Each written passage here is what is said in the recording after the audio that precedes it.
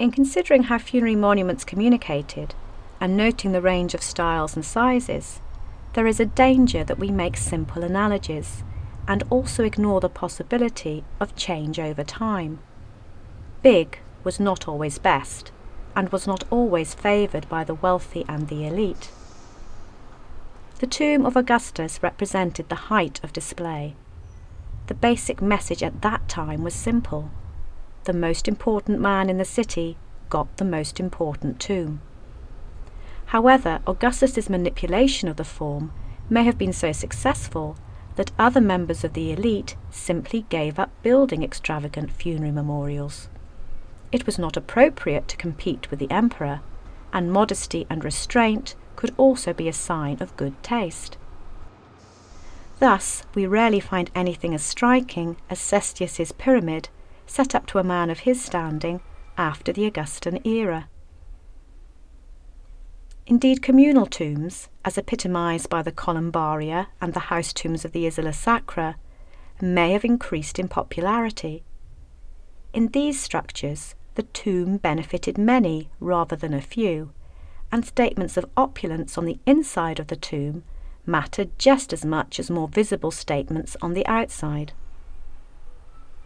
By the beginning of the 1st century CE, ornate display at death may have ceased to characterise the wealthy, and have become more characteristic of lesser social groups, those who had something to prove or who had risen from humble origins.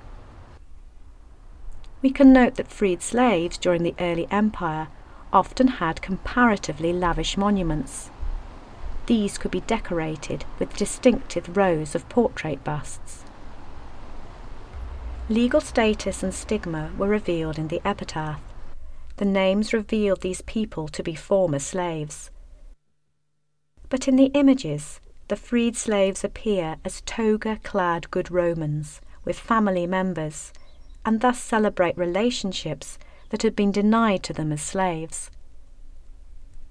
One of Rome's most striking memorials commemorated a baker.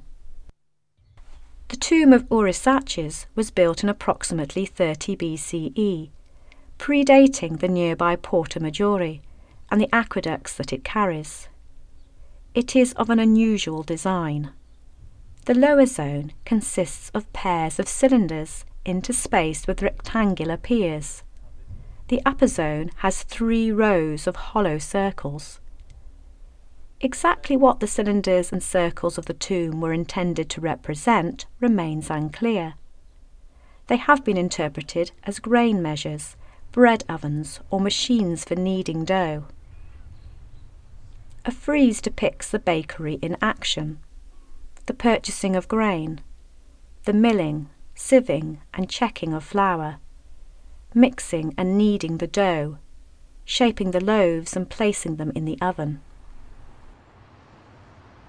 Portraits of Orysaces and his wife, no longer in situ, were set into the east face.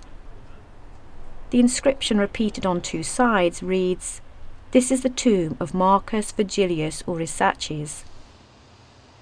Baker, contractor, he serves."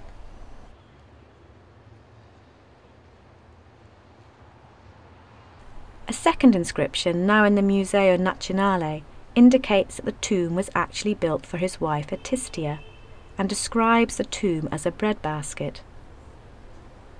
A man who had made his money through trade, Orysaces was clearly not a member of the elite, and his name is not of Latin derivation.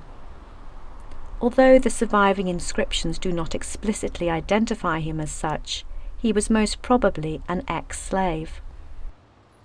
Augustus and Orysaces had differing backgrounds and moved in very different social circles, yet in planning their tombs they were motivated by similar factors.